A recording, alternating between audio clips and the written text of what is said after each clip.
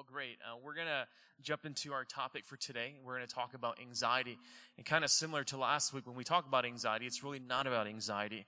And I don't know if you've ever had anxiety like attacks or panic attacks, or if you're a person that deals with anxiety. I don't want to take a survey, but I'm guessing that in a room this large that some of you guys deal with anxiety. I don't know if you know how that feels, but it's kind of like this picture right up here, all right?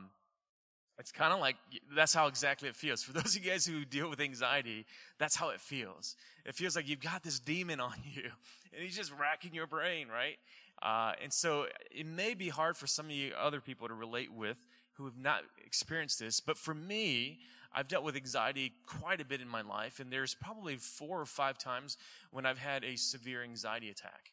And this does not do justice to the way that you feel. As a matter of fact, one of the anxiety attacks that I had was back in 2011. We were watching the Smurfs on the big screen, which is enough to give anybody an anxiety attack. And at the time, it felt like for no apparent reason, I felt like I was going to die. That's how it felt like to me.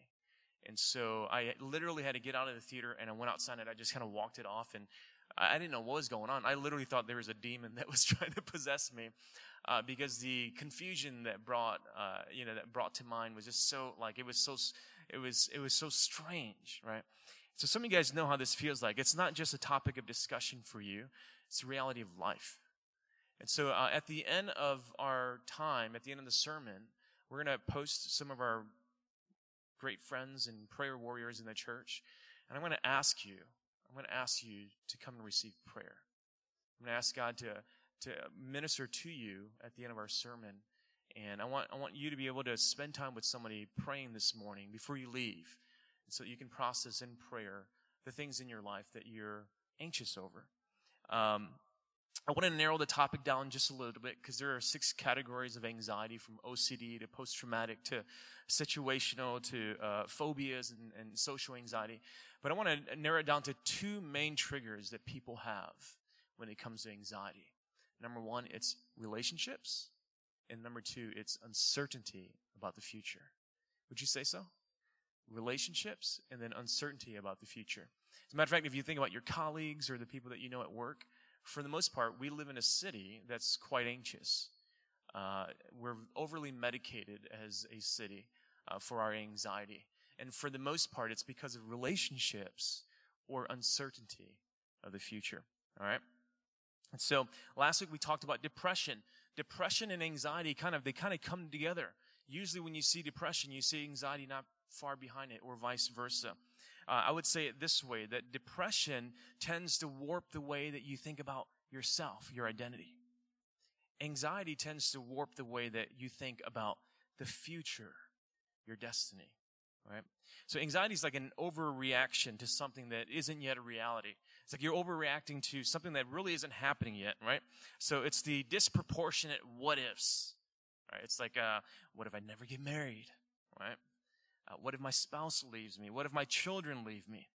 What if I pick the wrong career? What if I don't live up to my potential? What if I fail? What if I trust him and he fails me?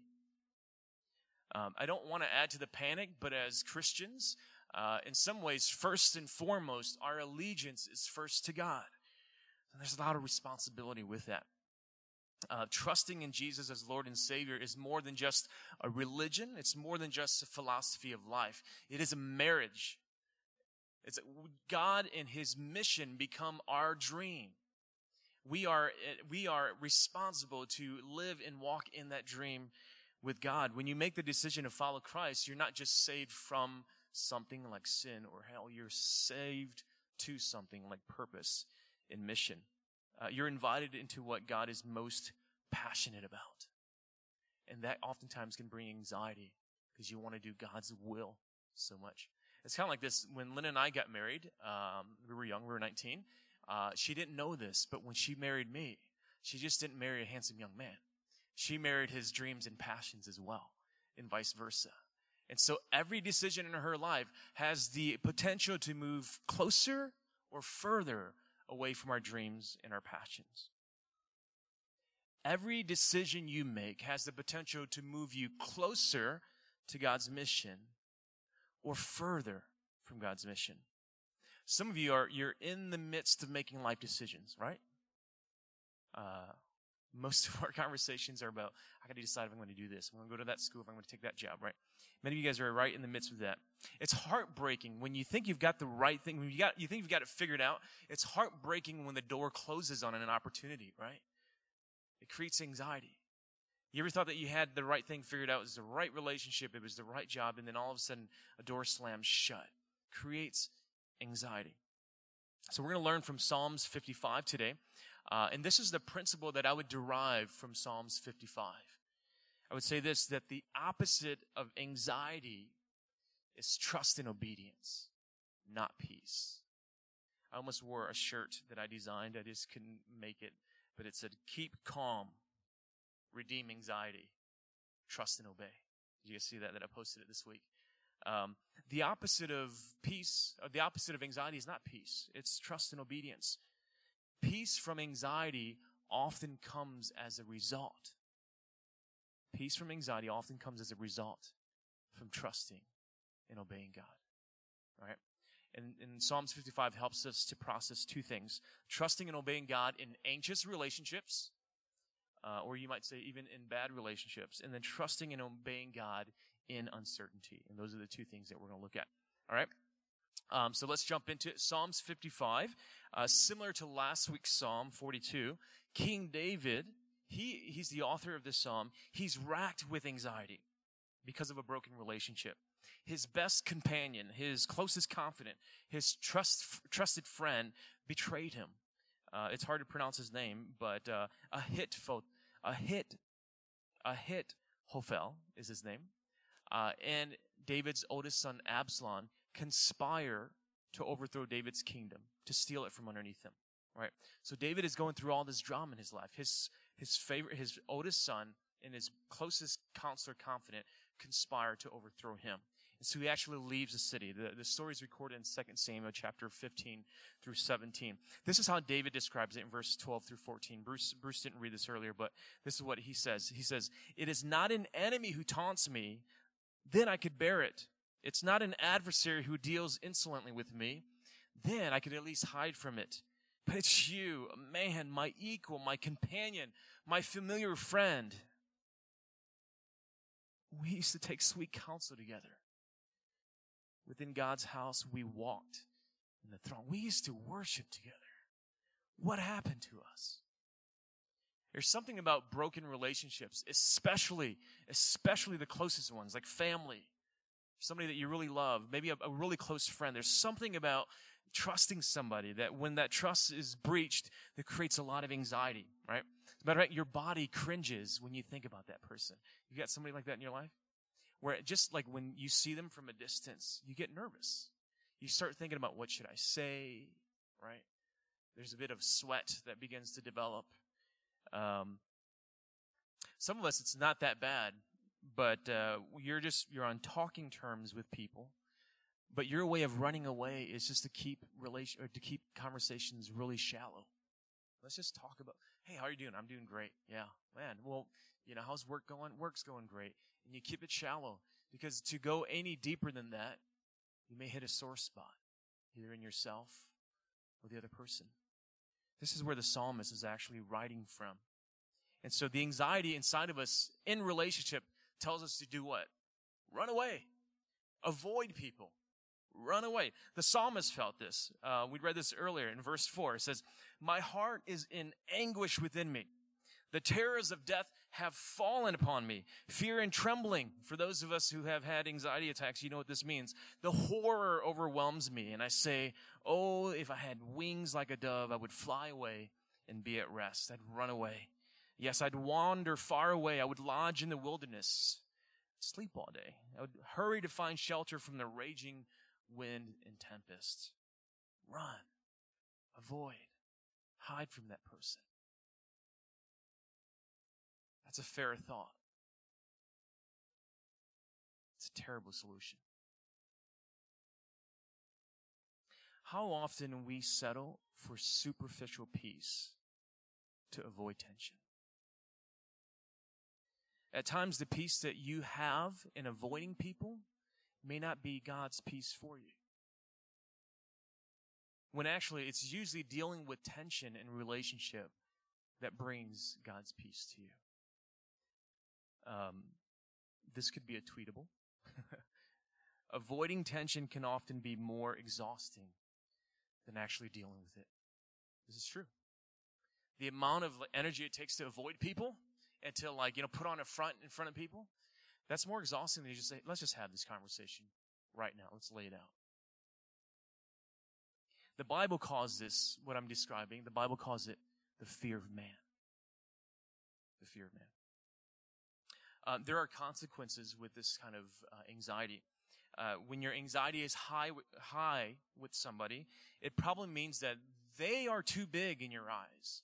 Like they're way too big in your eyes. You've exalted them to this point in your life where they're way too big, or you've become way too big in your own eyes.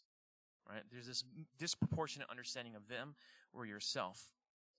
They have a place in your life that only God should have that place in your life.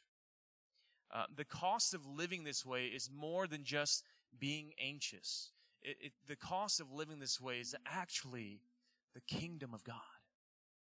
That's what's at stake. If your closest relationship steals energy from you instead of gives energy to you, you don't have the fortitude or the health to do exactly what it is that God's called you to do. Think about that. If the people that are closest to you are actually stealing away energy from you instead of giving it to you, you'll feel restricted in what you can do for other people. David in the psalm, he was on the run instead of ruling his kingdom. He was running away from his kingdom rather than ruling it. Let me ask this question. What kingdom opportunities have you run away from because you're avoiding anxious relationships, anxious conversations? What are you forfeiting that God's put in front of you because you're avoiding people? I feel like I'm very approachable. I've had people in my life say this to me, and I was completely shocked. He says, "You scare me." I'm like, "I scare you? What? Like, little kids love me. How can I scare you?" And I understand what it means to have somebody who's scary in your life, right? Either they're just overly confident, right? I think of myself as a socially awkward person that's learned how to pretend in a large group environment, right? That's how I think about myself, right? And so other people don't see me that way. That's how I see myself that way. It took me a long time, and my family's here from Detroit. You guys can attest to this. As a young kid, I was not very confident, felt socially awkward in a lot of environments. I learned over time to fake it until I make it, all right? So there are often times when, you feel a sense in which you have to pretend. And so when you pretend and other people only understand your pretension, sometimes they're fearing something that's false. And I realize that there have been times in my life when people have feared me, which again, I don't understand why they would fear me. But I've had people say, you make me afraid. And it made me think, there are people like that in my life, where I look at them, and maybe I've elevated them to this point where I was so afraid to disappoint them. I was so afraid to fail them. And so every time I was in their presence, I was putting on a show. And that's an exhausting way to live. It robs and it steals the opportunities that God wants from you. Digging deeper into David's life, he writes this psalm out of a deep sense of hurt and betrayal. His oldest son, his closest counselor, betrayed him. This is David's response. This is actually out of 2 Samuel chapter 15, if you want to read the actual narrative. This is how David handled it. All right, it'll make you feel better about your relationships. But David went up the ascent of the Mount of Olives, weeping as he went, barefoot and with his head covered. He's so ashamed of himself. And all the people who were with him covered their heads too. And they went up weeping as they went. If you live in anxiety, those who you influence, guess what? They live in anxiety with you. It's fine when you're single and you don't have kids. It's terrible when you have 4 boys and your boys learn your anxiety. David, who didn't handle his business, or he was just so anxious about it, the people that he led in the same way had the same response. Now, at first glance, it looks like David is actually calling curses. Like in Psalms 55, we just didn't have enough time to read all of it. But there are points where it says, I hope, he actually says this, I think it's verse like 20 or 21. He says, I hope they go to hell and stay alive. This is what he's praying for his enemies. Not a very Christian prayer, I would say. But the reality is that David is honestly expressing himself. He's not just trying to be spiritual. In the Psalms in the Bible gives us permission to do that. That you don't have to be this hyper-spiritual person in order to deal with your stuff. But if you notice this, even though he prays that way, if you read the rest of 2 Samuel chapter 17, what he doesn't do is he doesn't exact revenge, and he doesn't go after his enemies. He doesn't take revenge. So the opening lines of Psalms 55 are written, him praying this, give ear to my prayer, O God, and hide not yourself from my plea for mercy. Have mercy on me. Attend to me and answer me. I'm relentless in my complaint and my moaning. So instead of exacting revenge, he just asks God, minister to me in these moments. What do you think David learned about himself? And the story goes on, and he actually learns to be humble. He's humbled by the circumstances that cause him anxiety. And that's the funny thing about anxiety, is that when you're anxious, it's actually in some ways a form of pride. Because you've actually elevated yourself to be the most important thing, and you're at risk, and that's why you're freaking out. David learns actually in this exercise to be humbled. That the fear of man is only overcome by the fear of God. This is how St. Peter wrote it in 1 Peter chapter 5. Peter says this, humble yourselves, therefore, under the mighty hand of God, so that at the proper time he may exalt you, and then casting all your, what's the word right there? Anxieties on him, because he cares for you. There's a correlation between humility and the lowering of anxiety. There's a correlation. As a matter of fact, Ed Welch, a psychologist, says that the secret to overcoming anxiety is humility. It's a funny way of working itself out. There's another story of another man at the Mount of Olives who was anxious and weeping and praying because of a betrayal. You know what I'm talking about? At the foot of the Mount of Olives, just like David, Jesus lay down at the rock in the Garden of Gethsemane, anxious, weeping. It said that he was sweating drops of blood because of the betrayal that he experienced in his relationship with Judas, but the betrayal that he experienced because of us. That when Jesus was anxious in the Garden of Gethsemane, it wasn't because he was proud so much, but it's because he realized that the betrayal that we had actually caused on him was leading to his death. And so he struggled with this.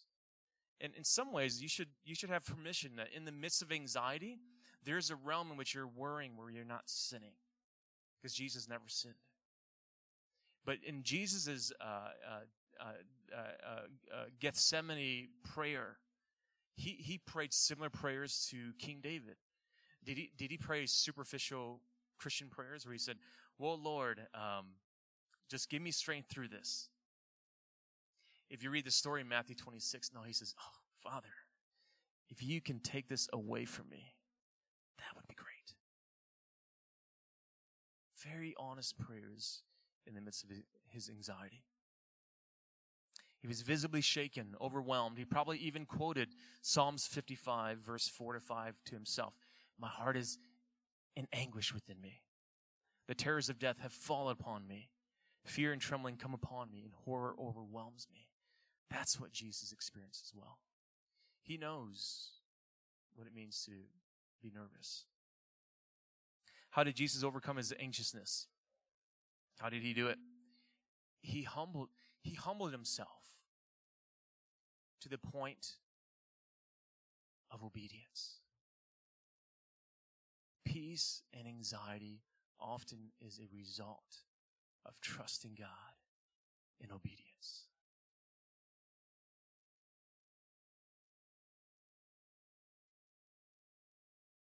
There are relationships that are robbing and stealing the work of God inside of us. God can redeem those relationships if you humble yourself. Trust Him in obedience. Sometimes obedience is having a hard conversation with somebody. Sometimes obedience is letting things go and no longer allowing yourself to be offended or bitter because of what your boss did to you or what your mom did to you 20 years ago. That until you can humble yourself and let those rights go that intrinsically feel like they're your rights to be angry or to be bitter or to be offended, until you humble yourself and let those go, it's hard for healing to come into your life. Humble yourself. I know this sounds cheesy, but you'll remember it for the rest of your life. If you go through it, you'll grow through it. It's true.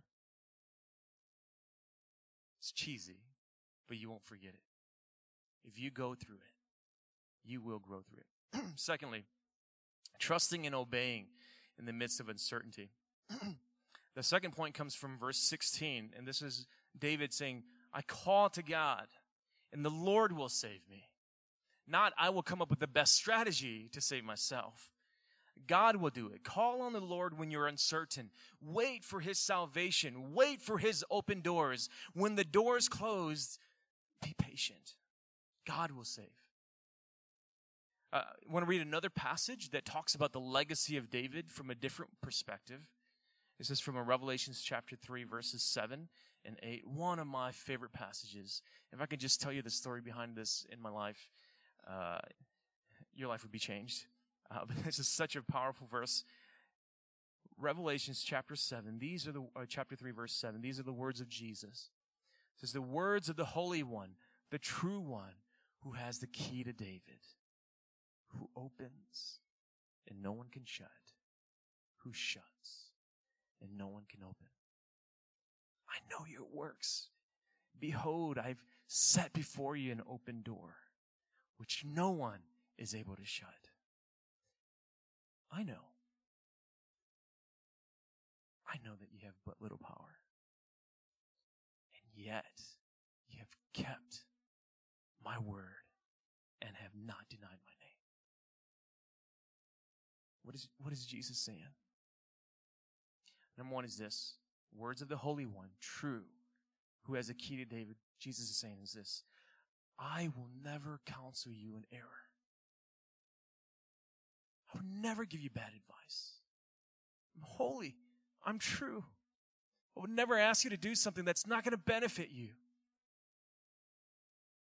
Number two is this, that Jesus has a total authority over your life. You wake up in the morning, this morning you decide, do I have Captain Crunch or do I have Pops? And you think, I choose Pops and you're in control of your life. No, Jesus is in total control of your life.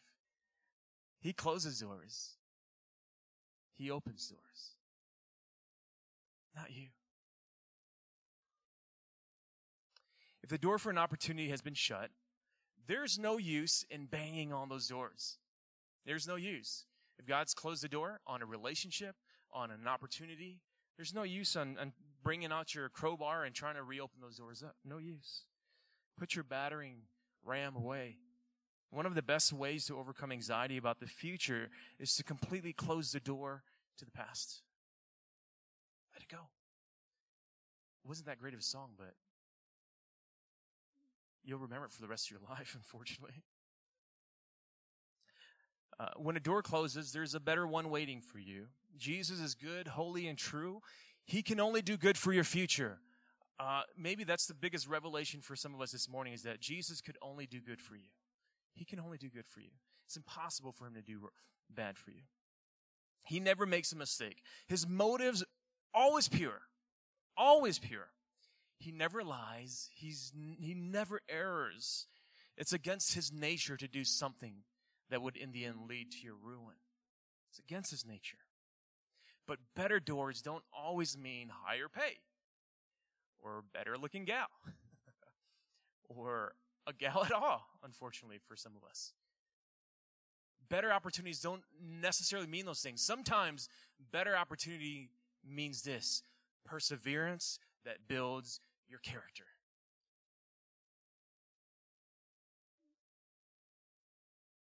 It's good to have good gifts from God, but at the end of the day, He's more concerned with the person you're becoming instead of the things that you're accomplishing.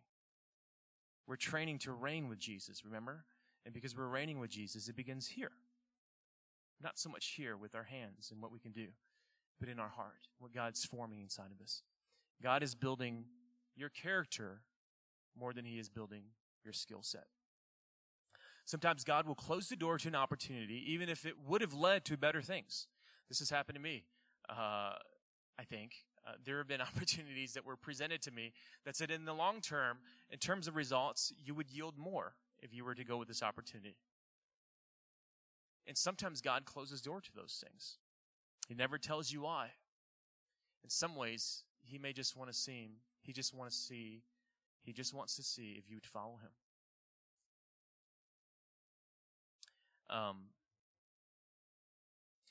On a scale, this is a quick survey. I'm curious. How many of you guys have had some level of anxiety about the future in the last 6 months? Just raise your hand. All right, come on. All right. Wow, that was only 95% of you guys. Not bad. 5% of you guys are doing really good. Don't hear this with any condemnation. Let this be an invitation. Not condemnation, but invitation. Be faithful where you are now, because you're probably where God wants you to be. Ask yourself, what kinds of things has God placed in front of me right now that I'm only doing half-heartedly? That may be the reason why you're still here. Some of you guys, you just want to get out of Toronto. I just want to get out of here. I'm ready to get out of here. I'm ready to get out of my apartment or whatever it is that you're anxious about. And there's something here right now. Be present. That God is doing. Maybe you're half-hearted about it. And God just says, I just want to see that you have a full all-in mentality.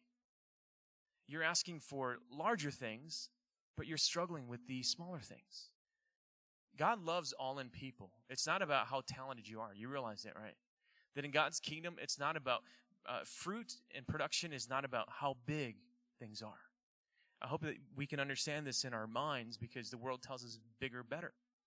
But in God's economy, it's about, are you all in with your heart? And so until the moment we can feel all in with our heart, oftentimes God allows us to stay where we're at. Not because He's cruel. It's because He's patient. He loves to see His children grow in maturity.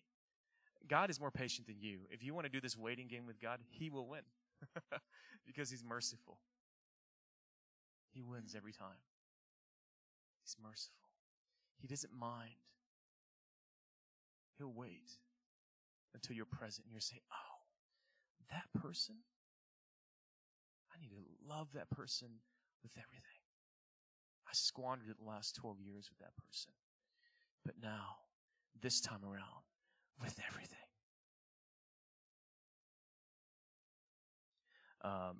Before we moved to Toronto, I remember having a series of panic attacks.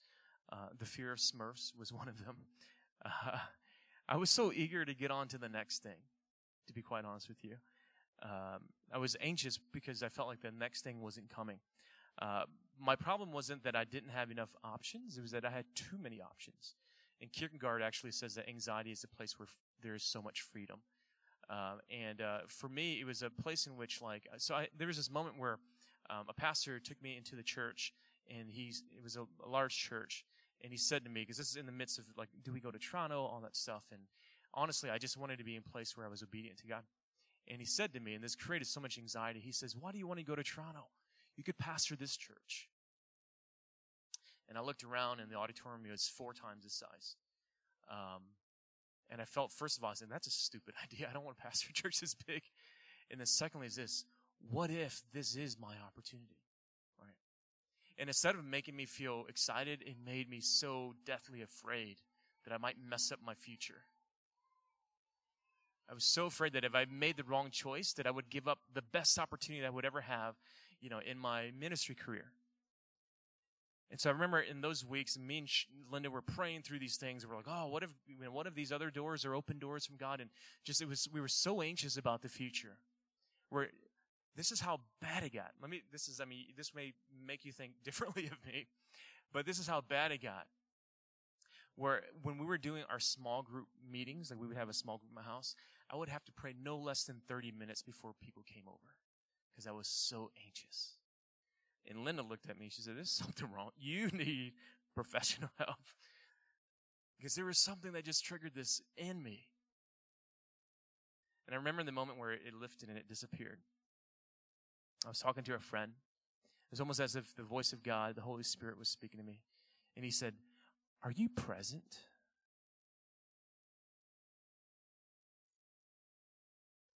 It's only by, make sure I get this right. He said, it's only by fully embracing today that you can be fully present in your future. You can't live in the next moment. You have to live now. Sounds a lot like Jesus when he says, don't worry about tomorrow. Church, learn this before you move on. Because if you move on without learning it, guess what? You got to learn it there. I realized that you can still make decisions even though you're still anxious. It didn't make all my anxiety go away. It didn't make everything perfect for me. But I chose. And I chose to come here.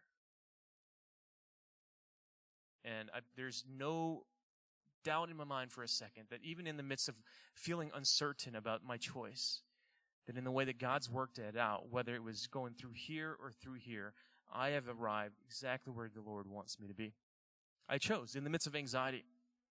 So I want to close with this. Don't be crippled in fear of making wrong decisions. Don't be crippled in fear that you'll make the wrong decision.